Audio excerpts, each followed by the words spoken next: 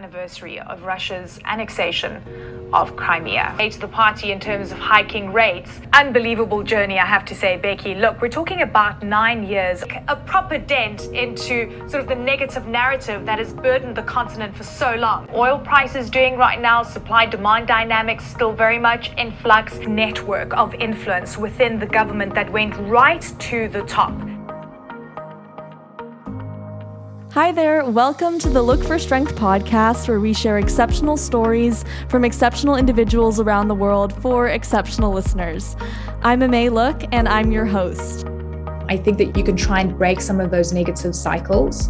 And if you think big and you allow yourself to think big and you believe in your thoughts and you believe in your abilities and yourself, there is no way that you will not do well. Today, I have the privilege of speaking with Eleni Giokos, a Dubai-based CNN anchor and correspondent. She has over 15 years of experience in TV, digital, radio, and print media. Some of her notable interviews have been with heads of state, such as Jacob Zuma, the former South African president, and Goodluck Jonathan, the former Nigerian president. She's reported from all around the world at events such as the World Economic Forum in Davos, the UN General Assembly, and she's chaired debates at various forums, namely at Davos and the IMF. Hi, Eleni. Thank you so much for joining us today on the Look for Strength podcast. How are you doing? Great to be on. I'm good. I know I just gave a very brief overview of some of the highlights of your career, but would you maybe be able to outline personally and professionally what you think the moments in your career were that really propelled your career forward? So it's such a loaded question because I think, there's certain sort of small personal feats that felt, enormously satisfying and gratifying. And there were a lot of professional ones. So let's start with some of the personal things that sort of came my way. When I was a university student, I, trusted my gut when I walked past the community radio station that had a big sign that said, we're taking applications for DJs and newsreaders. And I applied to be a newsreader because I was kind of a geek and I was really into sort of news and I was studying philosophy and anthropology at the time and fine arts and graphic design. I was very kind of artistic, but into, very, sort of huge cultural, socioeconomic things that were, very interesting to me. And then I got that job, and that was, it was really satisfying to know that I trusted my gut and I followed my instinct on such a small thing, like just looking at a sign and saying, I need to apply, and not just walking past and walking up those stairs and applying for that job and getting that. And then I think from a sort of more macro perspective, when I was able to break through into television, and it really all came down to just trusting my instinct on every one of those paths. When I joined CNBC at the time, I barely had any financial experience. In fact, I knew nothing. And again, I just pushed, and I persevered, and I really hustled to get a job there. We can go through some of those moments later. And then the first time I was on television, it was just incredibly satisfying. But I knew that I had to make an impression so that I could get more opportunities, right? You don't want to mess up your first time on TV because then no one else is going to let you back on. And then when CNN called, because they called me, that was just, it blew my mind. I was like, wow, these guys picked me up on other networks and they really liked my work. And they were like, hey, we really want to interview you. Do you want to come over? And I did well during the interview and they hired me. And that was great. And then sort of other big moments in my career within CNN was, anchoring for Richard Quest. They flew me over to New York and they were like, great, we want you to fill in for Richard Quest. And if you know anything about CNN, you would know that Richard Quest is sort of the mainstay guy. He's like, the big finance economic dude that, blows people away with his bigger than life personality and his incredible approach to the way he does things. And then there I was in New York, from South Africa, from a tiny little coal mining town, sitting in this chair in one of the most incredible studios I'd ever seen, and then filling in for him. And then now being in Dubai, which is of course also incredible, but it's those moments that I think were incredibly satisfying and that helped propel me to where I am today. What were some of the most important skills and attributes that you either had or that you learned along the way that were most important in your career as a journalist so far? I think there's so many things that you need to focus on. So I think if I had to go back in my career, and I've kind of have to go back in time because I think one tends to forget what you need. I think the most important attribute I had in my early 20s was I wouldn't take no for an answer. And there was nothing in my mind that I couldn't do. There was nothing that someone said, please, Eleni, could you do this? And then I would say, well, I don't have the skill. That didn't exist in my mind. So I think you need to know how to hustle. I think you need to know how to be resilient and bounce back. So you need these personality traits. And you also need to be highly ambitious. So that's really going to help you push through some very tough experiences. But I think in terms of actual skill, you need to read and read and read and not stop reading. You need to understand history. You need to have a really good bank of context in your mind, whether it's about economics or politics or anything that's around you. And you need to be absolutely observant to your surroundings. What is happening around you? What are the inflation rates? What is happening with an interest rates in the country that you're in? How much is your dollar worth? What are people going through around you that have a different upbringing?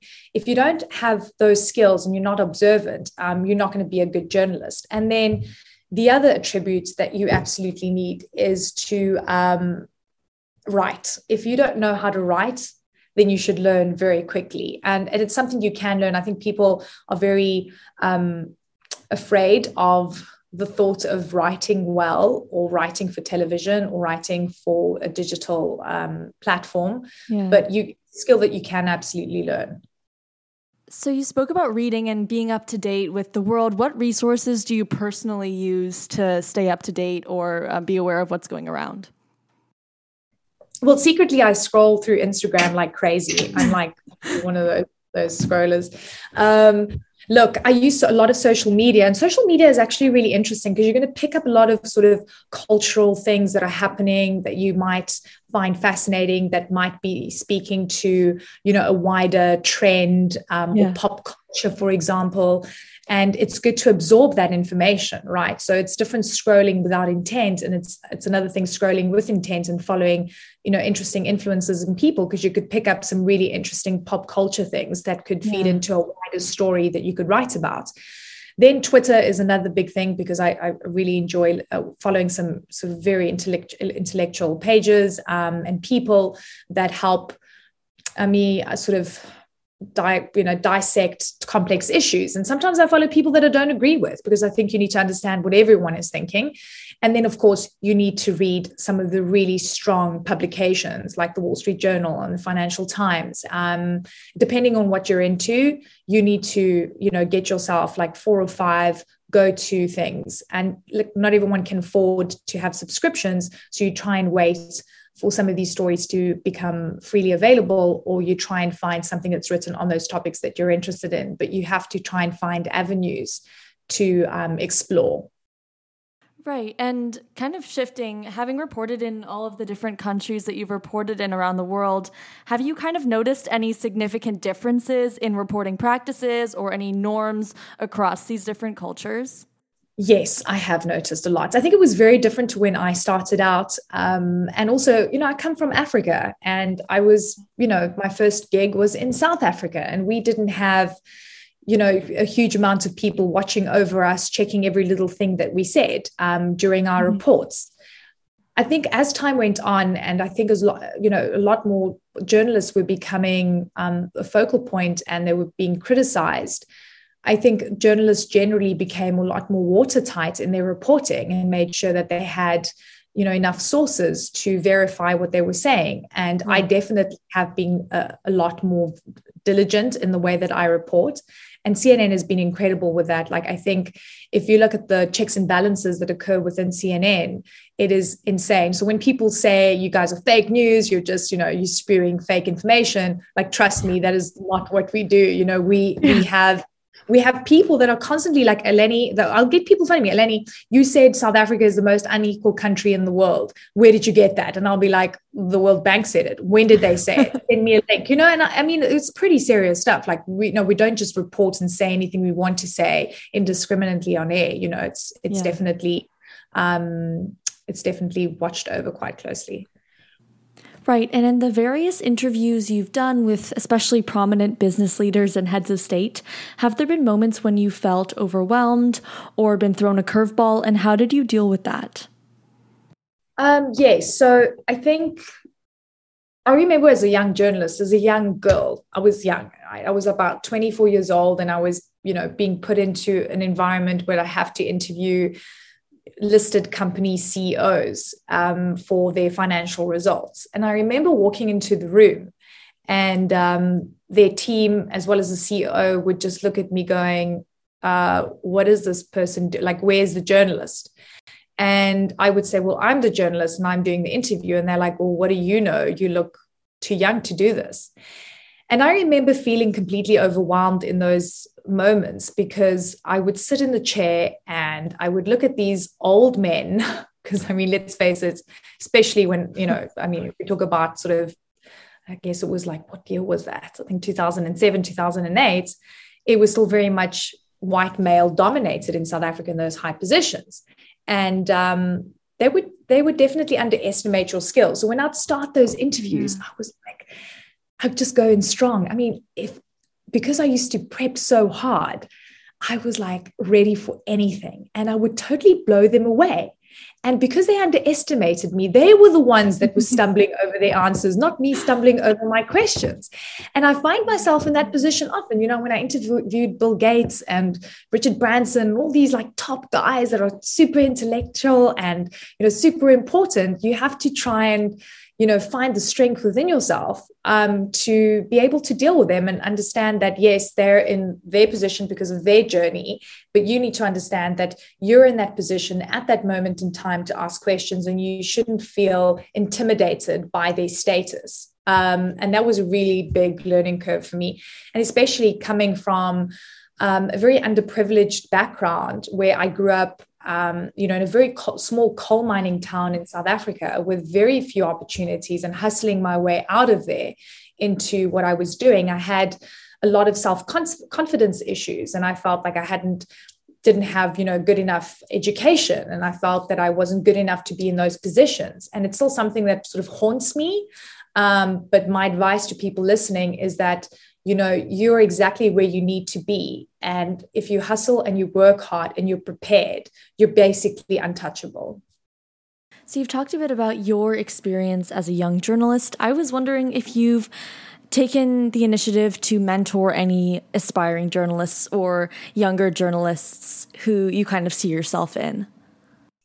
Yeah, and I'm glad you asked that. I have to say, because I literally hustled my way into what I'm doing now, I had a couple of rules when I was starting out, because I think when people start out, they think they need to trample over others to become successful. I can tell you that that's not the way. Maybe some people do that. Maybe, there's collateral damage for a lot of people in terms of getting to the position that they want. I never did that. And I had this inside me. I was very fortunate that I just wanted to lead with love, and everyone thought I was a bit egalitarian, and they were like, you've got to be more realistic, and you have to be like cutthroat, and you need to be like ruthless. And I'm like, that is not my personality. It wasn't my personality. And I think if I had been ruthless, I probably would have been far further in my career, by the way.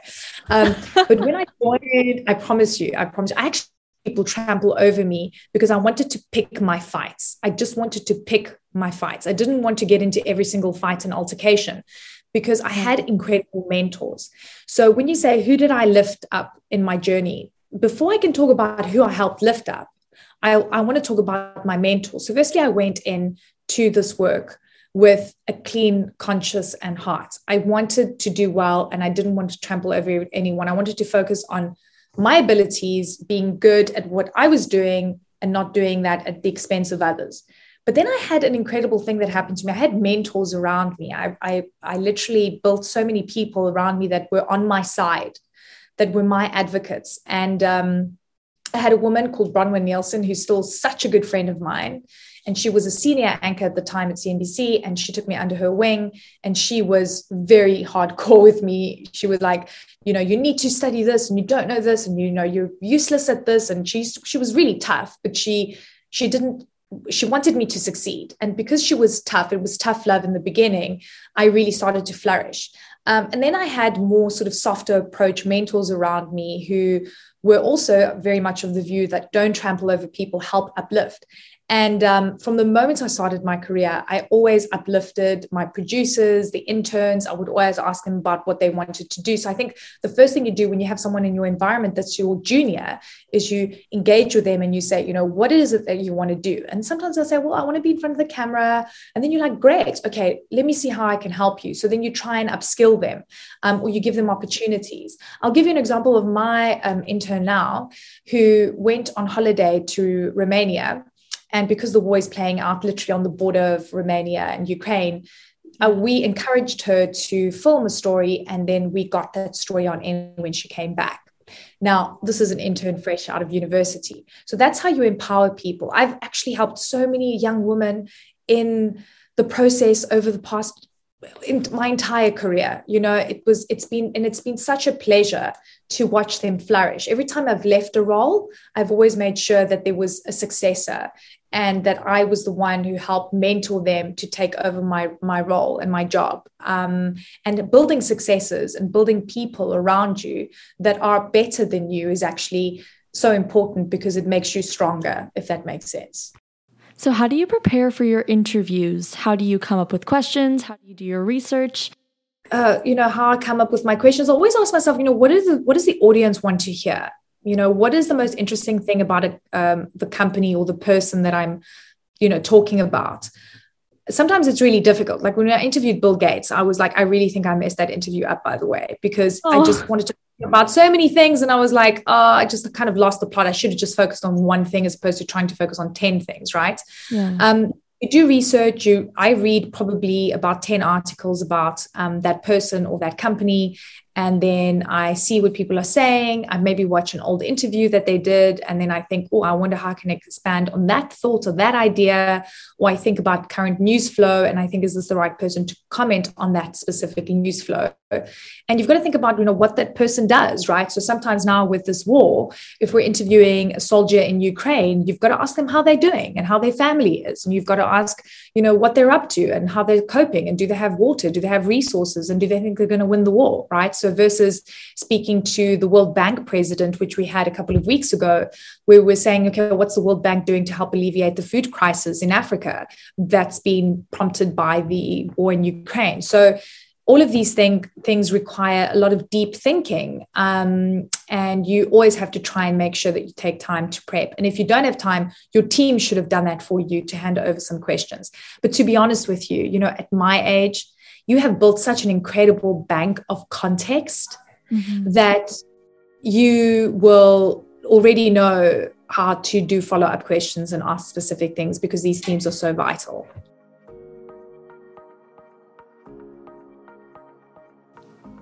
Here are some final words from Eleni to close off the podcast. Thank you so much for joining us today on the Look for Strength podcast, and I look forward to seeing you soon. You have to pick your fights.